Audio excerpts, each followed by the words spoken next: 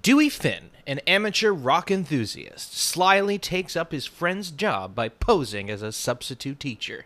Bearing no qualifications for it, he instead starts training the students to form a band. Ladies and gentlemen, welcome to the bottom of the bin.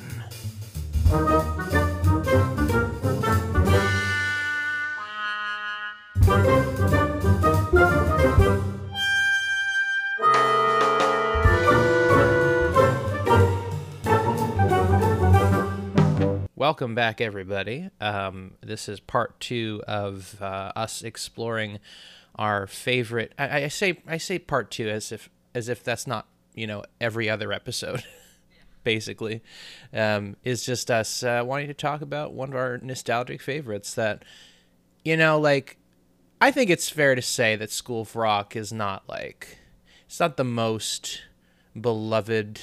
I don't know, we tend to go between looking at stuff that nobody's heard of, and then we talk about stuff that people haven't talked about for a while, and even with the recent musical adaptation, I still think School of Rock is kind of, I don't know, it's not overplayed. No, it's not. And it's I wouldn't say it's beloved in the same way that some of these Shawshank Redemption is considered the most beloved movie of all time, and this is not Shawshank Redemption. It's not Citizen Kane, and I think that's one kind thing of the point we of it. want everyone to. If there's one thing we want everyone to come out of this podcast knowing, it's that School of Rock is not Shawshank Redemption. Yes, I feel like we really need to hammer that home because I don't know how many people really register that. and I think it would almost work against the movie if it was held in that level of regard and esteem. Yeah, I think this is a movie that I feel like it'd be so pretentious of me to say it doesn't insist upon itself. But this is a movie that for such a wacky premise, it's actually executed, I think, pretty well as far as the realism of it goes. It's a movie. It's a wacky premise, but and I think that a lot of that's owed to the direction of Richard Linklater. I don't know if you've seen many of his movies. You've seen Boyhood, right? Yes, I did see that. Yeah. So that kind of. That and Dazed and Confused and Everybody Wants Some, they all kind of have this very loose narrative, as Dewey would say, loosey-goosey. He tends to go more for realism than big dramatic stories. And this one was written by Mike White, who also plays the real Ned Schneebly in this movie, Dewey's roommate. He wrote the movie. That's interesting. He wrote the movie. So he write that character for himself? Because that doesn't come across as the kind of character you would write for yourself. But you mean if you're a pompous, egotistical Hollywood screenwriter? No, it doesn't. No, I feel like I always like when screenwriters put themselves in movies, but not as look at me kind of characters, right? Unless it's Taika Waititi as imaginary Hitler, that's perfect. Yes. Anyway, I find that interesting because I remember watching the movie thinking I want to get a little more into the real Ned's character. I want to see him have a little bit more, because he does have the thing where he refuses to stand up for himself. I want to go a little bit more into that character, and I get that the movie doesn't want to be too long. It's a family film. This is Jack Black. This is the Jack Black show. Yeah, so, absolutely. And I'm like, okay, but that's interesting. Then maybe it's he didn't want to put too much onto his own character. He's putting that, I can't give this I can't make this whole subplot about my own character. This is not my movie. He's just trying to be modest. When Spielberg was directing Ready Player One, he's like, I can't reference myself. Yeah. Which, is completely antithetical to the whole thing of Ready Player One, Steven. Maybe you just shouldn't direct the movie then. Maybe you should just... Oh, man. With this, I think it's also fits well with Ned's character, that he is just on the sidelines, he's basically given up his dream. He has that brilliant line, I'm not a satanic sex god anymore. I'm a working stiff, and that's cool. Yes. Yeah, and it's like, that's what Dewey, I'm sure he has like some deep-seated fear that he could become like that, and that like him, just this stubborn defiance of like working for the man and just being a regular Joe is not enough for him, so he has to insert that part of his life into everything he does. And so yeah, and that's a big part of the appeal is the character and Jack Black. This movie, I don't think it would work without Jack Black. Yeah, I agree. We were talking about realism. I don't know that I'd say this movie is too realistic. Not like, too realistic. And if this happened in the real world, I don't know that that would end with any way other than Jack Black ending up in court and then in jail. And he would go immediately to prison. Yes. I'm saying, as far as like the rules, and how, like, because this whole movie is about Dewey Finn just bullshitting everybody. Like, that's the whole, when you really boil it down, this is, how long can this guy just lie to everybody? How long can he hold up this facade? And I love that as soon as the parents become involved, it just falls apart completely. Yes. That's what I mean by realism, is that he's able to trick the kids. And I'm sure the kids, they probably are like, we're not doing schoolwork, but this is fun, so we're just going to go along with it. It's that like, I guess it's that mentality where you see everybody's going along with it, so you're like, you know what, I'm not down to have a problem with this. I'm just going to let this happen. And this is one of the few times in which that's a good thing, because it means we all get to have fun and play music and shit. Yeah. Mm-hmm. One of the things that I really appreciate about the movie is, so first of all, and this was, by the way, I had never seen this movie until this morning. Oh, wow. Yeah. Oh, wow. So rock and roll was kind of considered, they talk about this, Jack Black does the speech about how rock and roll is a way you stick it to the man, and the man is, the man is in the White House. The man is down the halls. Miss Mullins, she's the man. Exactly. Like, so yeah, and rock and roll does have this history of, the man being a sort of metaphor of, authorities that push the world towards conformity and just, a blah, blah, blah, blah. Yeah, right. And rock and roll is a way of sticking it to the man. And then he goes, and Principal Joan Cusack is the man. And Cusack, yeah. Yeah, I forget her character name. But Miss Mullins. Miss Mullins, right. Jessie from Toy Story. Yes. But I appreciate that you do get to, because I feel like a lesser version of this movie would just be like, yeah, she's just a stern principal. Oh, yeah. She's just the antagonist. But as the movie goes on, you're like, oh, no, she used to be more like Jack Black's character. And previous versions of the man just kind of forced her to be that. And she's learning to let go. Yeah, and that's something I found in rewatching this. I've watched it like 3 times in the last year, in the last like maybe month. They're saying like how she's so strict. Like, is she always like that? And they're like, oh yeah, as if she's a lot to handle. But I really think it's just like, I wonder if this might be a very subtle commentary on like how women put in positions of authority, their behavior is judged based on a different standard than men. Like, if she's just even slightly authoritative, it's like, whoa, calm down, lady. It's like, no.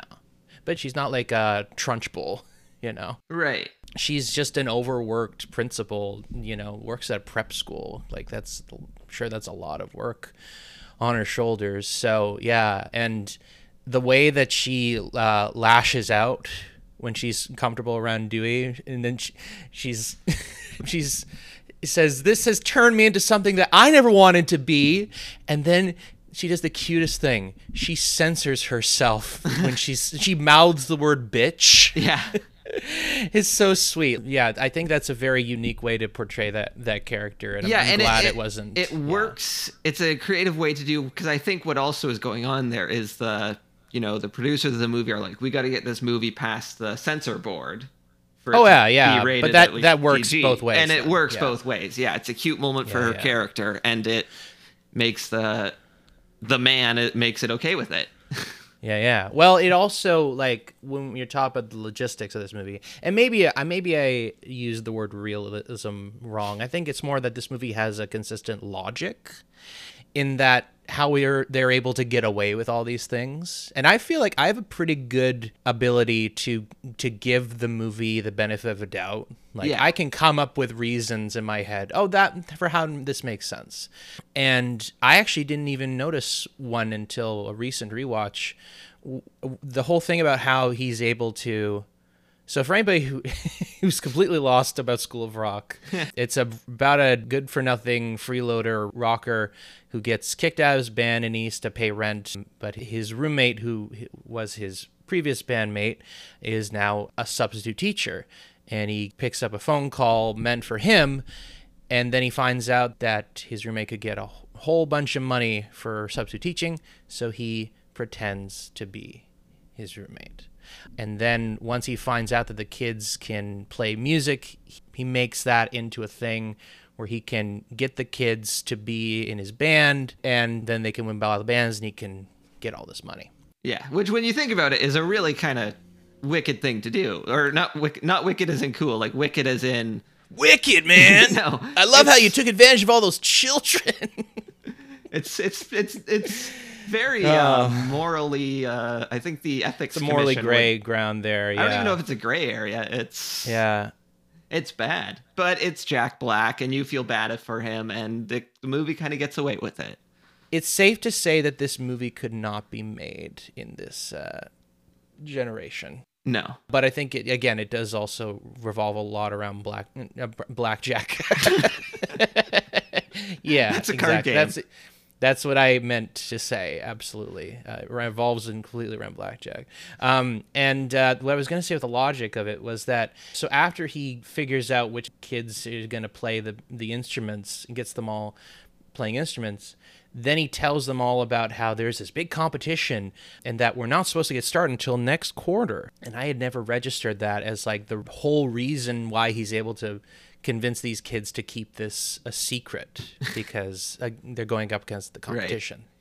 Right. Yeah. So yeah, there's a lot of little things that they do to make sure it makes sense in a movie. You know, wouldn't make sense in real life, but this is a movie. They soundproof the room. It also, as far as like how the kids behave, because if this is a regular school, I don't think I would buy this premise quite as much, because I think with the kids, just how behaved they are, it makes sense that this is a prep school. Yes. Yeah, and how like they're more or less willing to go along with everything, and also just like their professionalism with what they do. Like that one kid who does like the graphic design. It's like, that's a pretty cool looking design from a 10-year-old. But, you know, he's from a prep school, so I'm willing to, it's not slapped together. Mm-hmm, but I wonder, yeah, that's true, is that they definitely get away with it in that, like, these are not your kids you'd find if you walk into, like, a regular classroom. These are the straight A students. Exactly. Which I think does add an interesting thing to the movie, because it's about them letting go of their kind of stuck-upness and, you know, learning to just rock and roll. But I wonder also, like, would this have been more interesting if they were more like real kids with problems? I feel like I don't know. I think it's a question. It's you walk a tightrope with this, as far as like being able to make this premise work, not just from a logistical standpoint, but also in a moral standpoint. And that revolves a lot around Jack Black and his just genuine love for rock and roll.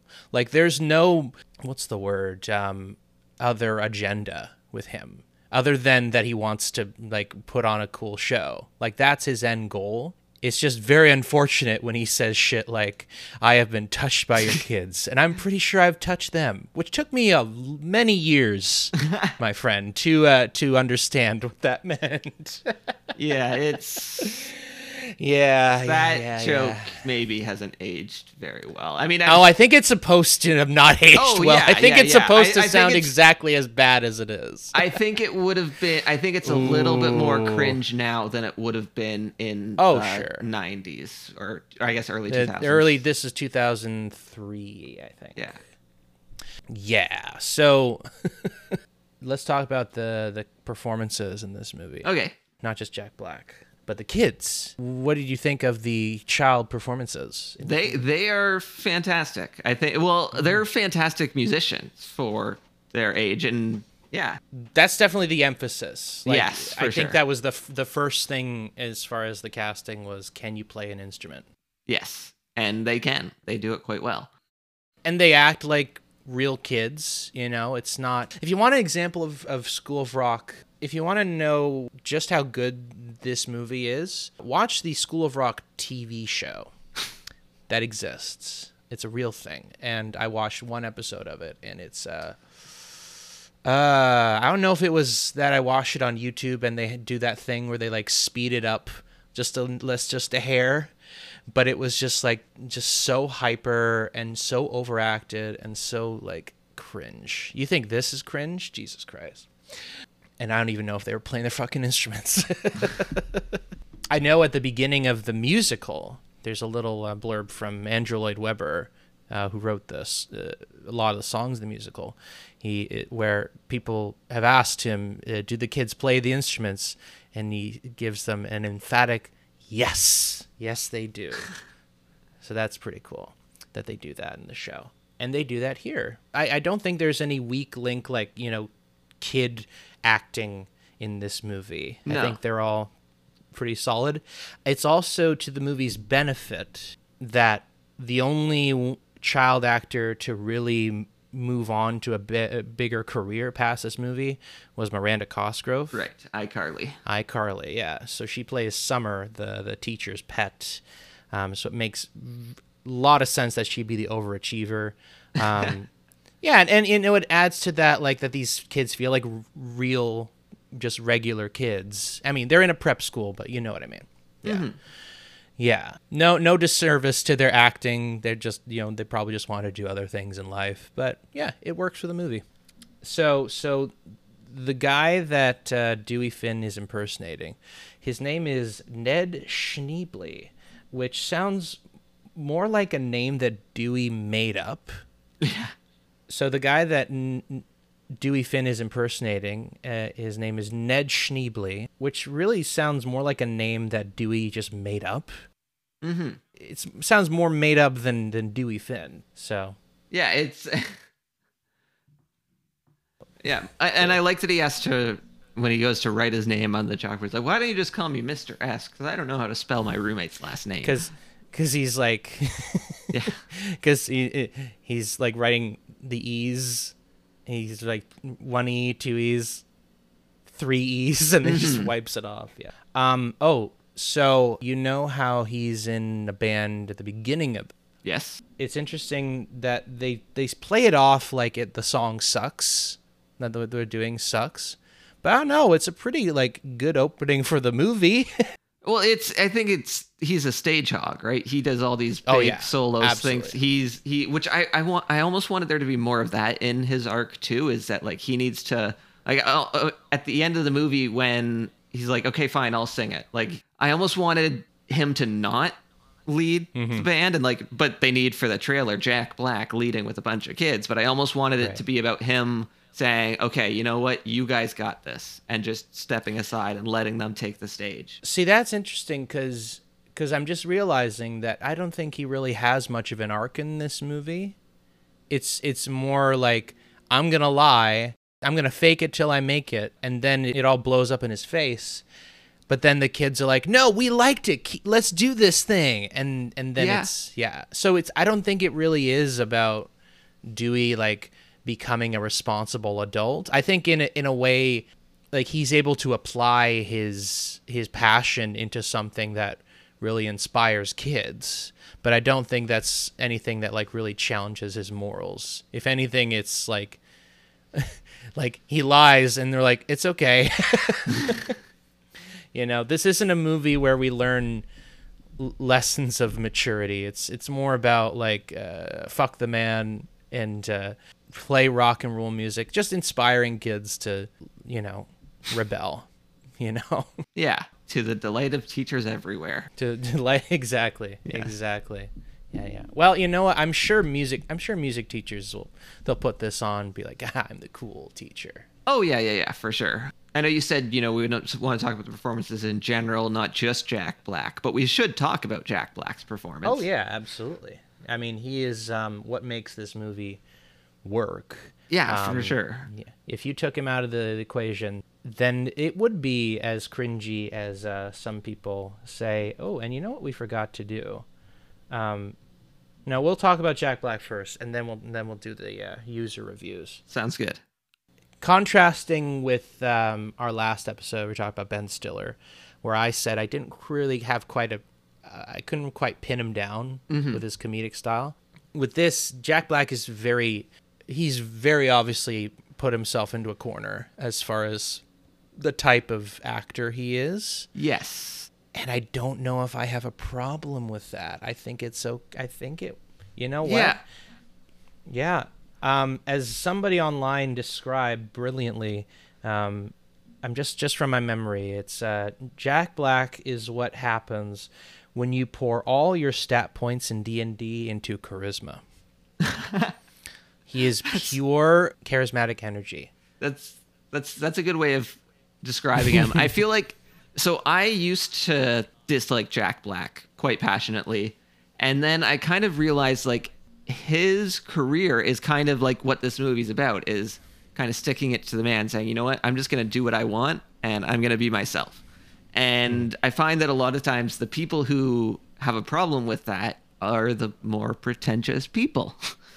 So basically if you dislike Jack Black, you're pretentious. That's a very hard and fast statement right there. Put that in the records there. Yeah, I think it also is a case of like knowing how to use Jack Black's strengths. I think with this movie, when Jack Black isn't a part of it, it's pretty dry. The world is pretty dry, and the characters are very I don't know, just straightforward. Jack Black is the energy source that this movie, he's the sun this movie revolves around. Yes. Yeah, and I think it works great when you have that contrast between like a big crazy character and this otherwise dry setting. Yeah. Yeah, for sure. And I just find it interesting, like how, like, when rock and roll came onto the scene, all of I was going to say boomers, but they were boomers when that happened. Like all the older generation at the time, the older generation at that time were like, oh, this isn't music. But like the same thing happened when like jazz started coming onto the scene. And now, or not now, but like, and then it started later happening with hip hop. And it's just interesting that there is this history in music where when the new thing emerges, like the people who loved rock and roll are now saying the same thing that they had to fight against towards hip hop and things like that. It's fine to be like, oh, this isn't my taste, but it's like, well, that's fine. But to be like, oh, this isn't music. Yeah, this is the devil's music, or whatever they say to attack it, is like, no, because you fought against those same sentiments with your love of rock and roll. Like, this is just like every generation has its sound, basically. Absolutely. Yeah. So. And rock definitely has a very obvious aesthetic, especially like heavy metal kind of rock, where it's very rebellious and like not just in the music but also just the way that rockers dress. And so and I think it's not something that ages the movie as far as like the generational differences. I'm not saying that's what you're saying. I'm if that was ever a consideration, like, oh, is rock outdated? Like, no, I don't think so. I mean, there definitely is a nostalgia element to it, and that's definitely why I picked this movie for us to talk about. But yeah, I think it's School of Jazz probably wouldn't have worked quite as well. Oh man, that'll be the prequel. The prequel, yeah. No way. I think School of Rock is as far as like the capitalization on popular brands. I think we should just leave School of Rock alone. The musical, I haven't seen all of it, so I haven't formed a complete opinion on it. But So that did you feels see like part of it? Did you like walk out at intermission? no, as in I watched part of like a bootleg. Oh, well, that's you Yeah. can't even get a experience on a bootleg. What was it? Someone Yeah, in the back that's true. of the mezzanine with a video camera? Well, the first bootleg I found was like the light was just right on the character's face from where they're recording, so it was you're just looking at just this white silhouette. But then I found this other one that's a lot better.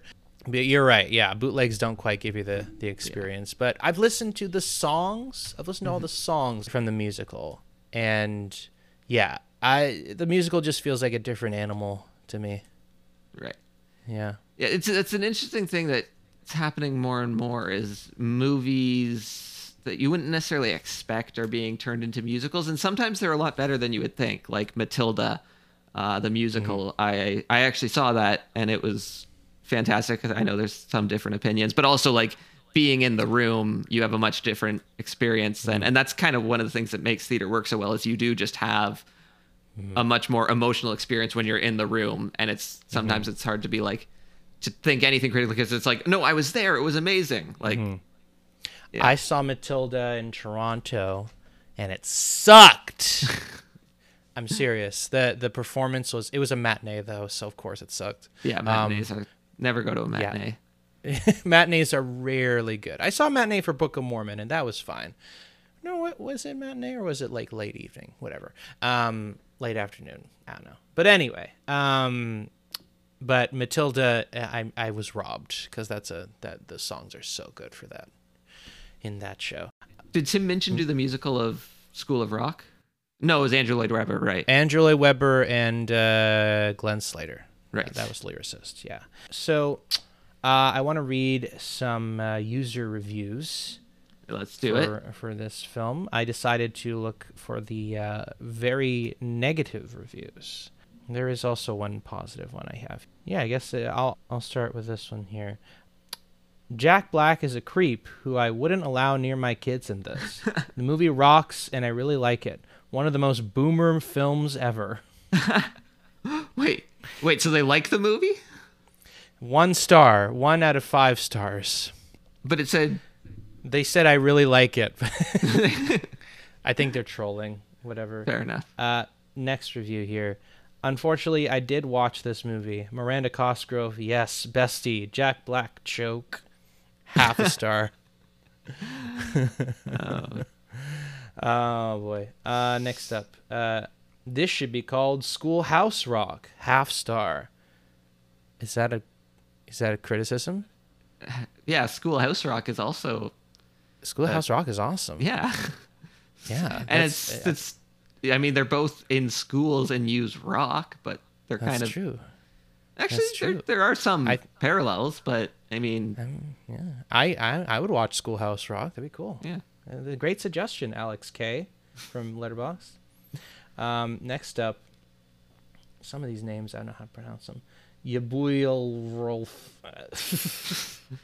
says, I have a feeling these Jack Black quote-unquote comedies are made for single moms. Half star. As Single made moms? for single... What? Why? First of all, why are you throwing single moms under the bus? What, why, like, was also how is this fuck movie? you. I don't see this movie at all targeted towards single moms. I don't know that. I think this is targeted towards rebellious children. Yeah, I think single moms have much more important things to do than watch this movie. Yeah, that's true. They've got way too much going on for them. I don't think this movie is. Yeah, absolutely. That's a very weird criticism. I'm just picturing like a mom club or a mommy bloggers club, and they're all getting together and watching this movie. They would hate this movie. They would. Mommy bloggers would hate this movie. They'd be like, oh, he said, damn. He makes the principal drink alcohol? What? I mean, that scene of when Freddie Jones, the drummer, when he wanders off, that must have given all the single moms a fucking heart attack. Oh, I'm sure there are like those parent reviews of this movie out there. Yeah. That's what we should have Oh, gone for.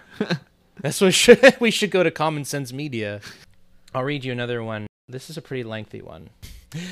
Dewey is the villain, and it sucks that he received no real repercussions for his actions. That's fair.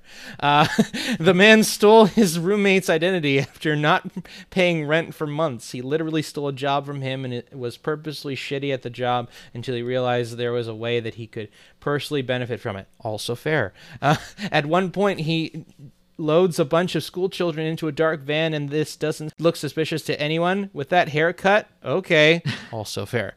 If I found out my kid's teacher assigned her to the role of groupie, I would slap the shit out of him. In fact, it amazes me how quickly all is forgiven by all parties involved. The kids should have been pissed.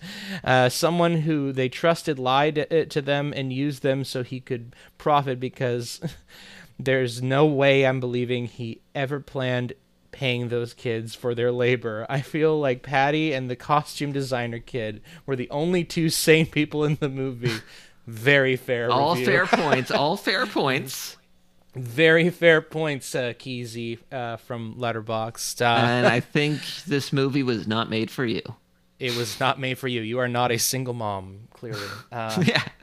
Yeah. Those are all very, very fair points. My defense of the movie and all that is that the kids just want to goof off, and Miss Mullins is, even though she says, "Oh, I'm mad, I'm furious," but she's not really mad. And the parents, you know what's just the sweetest thing? The sweetest payoff with this movie? It's not even like the song at the end that is, such a satisfying conclusion, but also it's really when they lose the Battle of the Bands, and everybody's like, "What?" Like there's just one guy in the audience is like, "Yeah, no vacancy." There's one guy. Oh, by the way, the lead singer of No Vacancy is Adam Pascal, who was Roger in Rent. Little fun fact there. But yeah, at the end of it, really the big the emotional climax is when the parents start cheering. They start going for an encore of their kids, and like that's the payoff. Yeah, for sure. And it is a little bit of a, that's a moment where if you were in your realist mind, then you're going to be like, there's no way this one performance is going to win them over to like everything. Like, their kids have basically been kidnapped, and, but then they see The Rock. Like if you're thinking like that one review did, then yeah, you're going to be like, oh, come on, really? They're just falling at his knees once they hear this one song. But when you're just watching it to enjoy it, it's so sweet and it works. Right. I mean, we know just based on what we've seen in the film that Jack Black is not a nefarious individual. He is just an irresponsible freeloader who sees a chance to inject rock and roll into a job. Yes. So yeah, it's innocent, but it's also not unreasonable for people to be like, you know what, yeah. Again, this movie, they should never remake this movie. That's yeah. I'll read one more review here. Shaking my head, so awful, unrealistic. Tried doing this because I was short on money, and now I'm writing this from prison. Fuck you, Linklater. I thought your films were based on hard reality, you hack. 4 out of 5 stars. Thank you, Sarmad. If that's not satire, I hope you have a good lawyer. Although actually I don't, because that's really messed up if you actually did that. And I hope justice is served. Speaking of lawyers, so you know how in the film Dewey gets replaced by that guy Spider? He's the one at the end with like this, he has just sleeves and no shirt. Oh, yeah. He is an attorney. He is the district attorney of Tyler County, Texas. This is real. And he's in this movie? Okay. He's the guy, Spider. He's the one that's like, sup, dog. Interesting. I'm sure he tries his best to not let people see his career. Yeah. Oh my god. Or I'm just picturing, if he's in court making his case, and then the guy from the other side, whether he's the defendant or the prosecutor, like whatever, the other lawyer is going to be like, well, you can't take anything this attorney says because look at what he's done. Just pulls up the clip of this movie.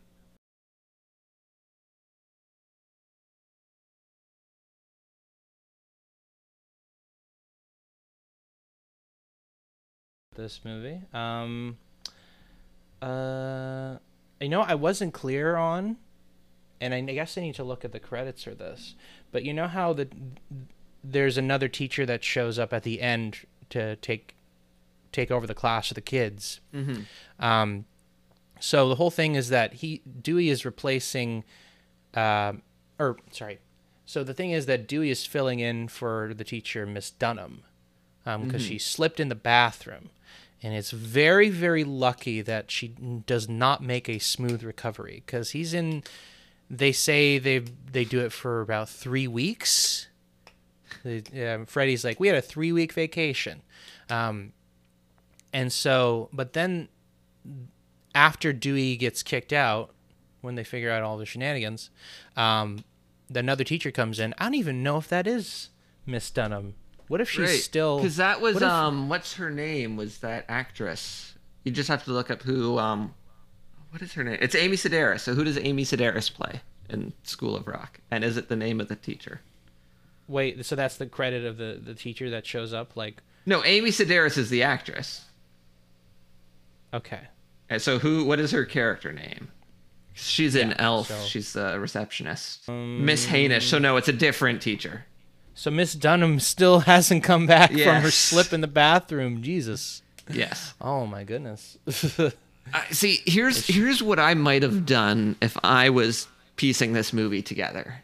Is I might have had the real Mr. Schneebly. Is that his name? Mm-hmm. Schneebly. Yep. Have to come in, then be like, no, I'm the real Mr. Schneebly. Okay, I'm now teaching this class, and like the students are like, we want Jack Black back, and him having to, like, that could be an opportunity for his character to grow, is him now being forced to, like, come in and deal with the situation, and then, like, the students are like, no, we can't, we need to do this, and then seeing, like, oh, he actually found something in these kids, and then he can be the one that then says, like, hey, maybe we can do this, goes to the principal, is like... Yeah, I don't know. I feel like that still happens anyway. Like, he goes to the show, he stands up to Patty, his stickler girlfriend, who's played by Sarah Silverman, who is a very raunchy comedian. Yeah, so it's a very weird character for her. That's playing against her type, and I like that. I think he still does. He still does that, but still in his own Ned way, where he's just on the sidelines. That's true. Yeah, I think if they did it that way, though, then you could it might be easier for some of these really cynical people to buy into the movie. I don't know. I feel like it makes sense for me that they just like try to forget the whole thing. I mean, maybe white privilege plays into it as well. White male privilege, but also just like, just trying to forget the whole thing and just get a whole other teacher. No Schneebly of any kind here. Yeah. But I see that, like, trying to integrate it more into the story. Yeah. Because he is Mr. Schneebly. Like, he was the one who got the job. Right, but wouldn't it also just kind of be awkward? Just like they call, like, because the other guy, they were calling him Mr. Schneebly, Mr. S. And there's a whole scene there where he's like, I'm Mr. Schneebly. I thought the last guy was Mr. Schneebly. No, the last guy was my roommate. He was pretending to be Mr. Schneebly. Like, you can see a scene in there. And then the kids aren't with him, and he's trying to, like, get the class under control. And then he realizes, oh, these kids actually have, like, a passion for this. But wouldn't it also, like, there's a bit of irresponsibility on his part? I don't know. I think it's just like, for him to have gone along with it. I don't know, because he just learns about it. at the end. Yeah, no, not that he That goes it's along with it, but like he learns about it in the same way. And then then he's like, okay, now I have to go straighten this out. right. Because so he's now the substitute teacher. And then in trying to straighten it out, realizes, oh, this is actually like, this could be like a good opportunity for these kids. And then he kind of puts it together. But I think it's also it's good that the kids, they just kind of like get just like yeet, let's go, like they become independent and they're able to orchestrate it themselves. Like that is, I think, more, that's, I guess, maybe less realistic, but it's also like it's cool when they're at his apartment, and then Freddy's like, look out the window, and then Dewey looks out and sees them all at the bus, and it's like, no way, that's so punk rock. Yeah, maybe.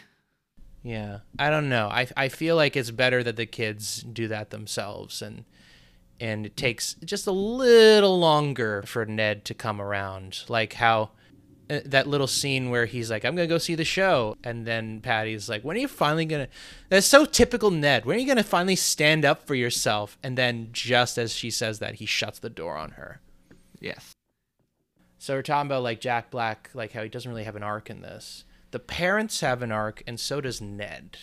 So I think it's, I don't one know of those... if the parents have an arc so much as they have a cliff. Like they're one way and then boom, straight up. It's Boom. not like a slow change over the Right. process of the movie. It's they're one way and then now it's different. Yeah.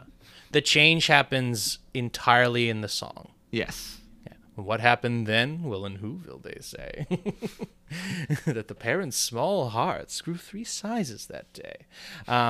Yeah. So yeah.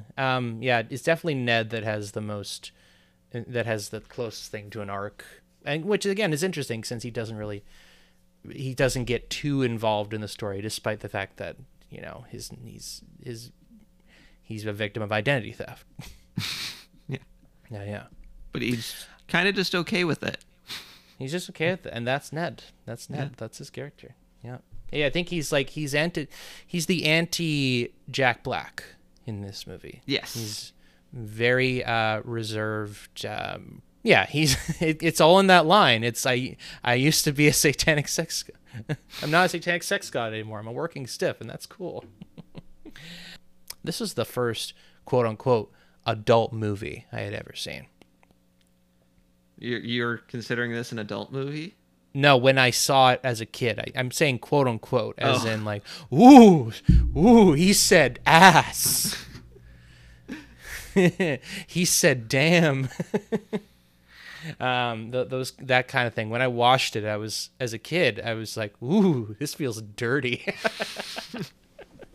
There's a line in the movie. It's when he's doing the "You're Not Hardcore" song for the kids, and then he points to the kids like, roadies, dry ice. We're gonna talk about this later. And for the longest time, I thought, just based on how emotional the song was for him, that the kids' eyes were watering, and so he's like, "Hey, dry eyes. We'll talk about this later." But I didn't know he was because he was talking about fog machines. Yeah. So he was talking about dry ice. Well, yes, dry ice, which is different than the haze machine, but they do.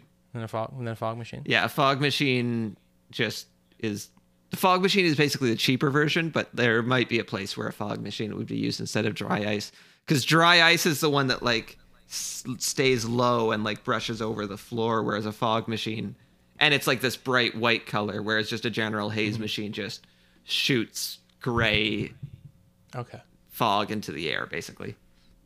Oh yeah, just basically, I misheard the line, and it was just stuck in. That's one of those, those things where you've seen a movie so many times, and you just, because the way you read it as a kid, the way you hear lines and stuff, you just get so used to hearing it that way, and then years later you're like, oh, what I thought made absolutely no sense. Yes. I remember when I was a little bit older watching The Lion King that I hadn't watched since I was a younger child. And then at this time I was maybe like a preteen. And I was like, oh, I get the joke where it's, what's a motto? I don't know. What's a motto with you? Now I get that joke. Did you at least get the fart joke when you were a kid? Oh yeah, of course. That's probably the only joke I did get. So, like I said earlier, the movie is all about Dewey just bullshitting his way to getting what he wants. And one of the big roadblocks is Miss Mullins, because she's an adult. And he has to convince her to let them participate in the Battle of the Bands, but like sure, masquerading it as just like a concert. They're going to a concert. Beethoven. They're going to listen to all the classics. And his tactic is getting her to, because substitutes, they cannot. Like, that's not a thing. And I know, because I'm a substitute teacher, you can't like do field trips and stuff. So that is to the movie's credit. That is a realistic thing there. So his tactic is taking her to a bar as a coffee date, quote unquote coffee date. And then when they get to the bar, they're like, I mean, are you sure you have no coffee? I'm quite sure. That's one of the more unrealistic things of this movie. Yes. Is that any restaurant anywhere would not serve coffee. I work at a restaurant that doesn't serve coffee, but okay. Wait, oh, yeah, okay. Yeah. I take it back then. This movie, it's like Christopher Nolan wrote this movie, man. This is the side story that one time there was like 3 white women coming in their 50s. This was a little while ago, and they just come up with, yeah, we'll take 3 black coffees. I was like, sorry, we don't serve coffee. And they're like, you don't have coffee? They're like, no, sorry. And then they're like, okay, we'll just leave then. And then as they're leaving, I hear one of them say, I didn't think it was legal to not serve coffee. I'm just picturing like the parliament debating this bill, being like, yeah, we have a bill in motion here that's going to force all restaurants and any business that serves food to provide coffee. It's just one of those things, like it's a necessary drug. I was also going to say that his tactic is to get her drunk, because he knows that from the other teachers that she got drunk and sang Stevie Nicks. So he's like, oh, this is how I get her to do what I want, is to drug her. Okay. Not drug, get her inebriated. Totally different. And what's just kind of hilarious is just how much of a lightweight Miss Mullins is. She's like the lightest lightweight on the planet. Like, she takes a little sip and then she's flying. Yes. Yeah. But it's I mean, it works with her character that she would be that kind of person, but maybe not in the, if you want to believe that she used to be different. Mm-hmm. I don't think it's the same thing as like Ned with his whole like maggot death phase. I guess Miss Mullins was just, a lot more casual than her job suggests. And when she meets Dewey, it's like, oh, now I can loosen up. Like, she says that she feels comfortable around him. So her just loosening up, maybe that's not even just like getting drunk. Maybe she just is finally letting go for a bit. Maybe that's what it is. I read a thing about the musical School of Rock saying that it was basically Sound of Music without Nazis. And I feel like that could apply to the movie as well. Maybe is that there is a bit of a Sound of Music, at least in the plot sense and the general message. Yeah, well, this is not an unfamiliar story. This idea of someone stepping into an environment that they're not used to lead, and them being not the person you would choose to put in that environment is what kind of enables them to do something that no one else could have done if they just use the conventional methods of teaching or nannying or whatever. This isn't a unique message. It's not special in that sense. I think it's just a very satisfying execution of that. Yes. That common story. Yeah. This is not a groundbreaking movie in any ways. No. But it's fun and it's cute. But it did teach me how to stick it to demand. There you go. As a kid. Yeah, I love the one kid, Lawrence. he's the Asian kid that plays the piano, and how he goes from being like insecure, like people nobody ever talks to me. People in bands are cool. I'm not cool. And then later in the movie, when it comes to like he asks all the kids to insult him, and Larry gives the most burning insult. You're a fat loser and you have body odor. Yeah, love that. Yeah. There's not a lot else to say about this movie. Yeah, I'm just glad it was executed the way it was. Because, like I said, it's very specifically for Jack Black. This movie wouldn't work without him. No. I guess at some point we have to go back to reviewing bad movies, because we're kind of treating ourselves a little too well. I mean, we're still staying into, I feel like this movie and Night at the Museum, which was the last movie we did, are both movies you would find in a bargain bin. Oh yeah, definitely. Like $5. Yeah. Mm-hmm. Although I would get School of Rock on Blu-ray. So then I think usually like at Walmart, they've got the $5 DVDs and the Blu-rays are like $6.99. So if you got it on Blu-ray, then, it's a $6.99 movie. There you go. Yeah, seeing great movies in the bargain bin is both satisfying and disappointing. Like I found a Blu-ray of The Dark Knight at a Goodwill. Yeah. Though I don't know if that would qualify as a bottom of the bin movie. No, it wouldn't.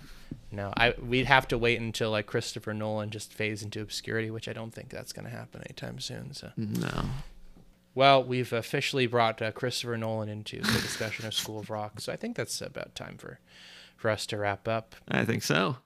All right, well, there we go. That's School of Rock for you guys. If you want to watch it, go ahead. If you don't want to watch it, then, you don't have to. You have our permission to watch it or not watch it. It's your life. Yeah. Whatever you do. Just don't be like, you guys said it would be good and I hated it. Just remember that it is not Shawshank Redemption. It is no. If you want to watch Shawshank Redemption, you can also watch that. As long as you don't have anything else to do. Like if you got to be at work, don't be like, oh, sorry I didn't show up to work yesterday. But then I was listening to this podcast and they said I could watch School of Rock or Shawshank Redemption if I wanted to. No, we're not saying that. But if you got nothing to do, go ahead. You might, if you want to watch whatever you want to watch. Wow. As long as our audience is learning so much, Ben. As long as it's not Space Jam. Oh boy. Oh, you know what we're going to have to talk about when it comes out. We probably will. All right. Oh, boy. Until next time, thank you for listening, and remember to wash your hands. And watch your movies.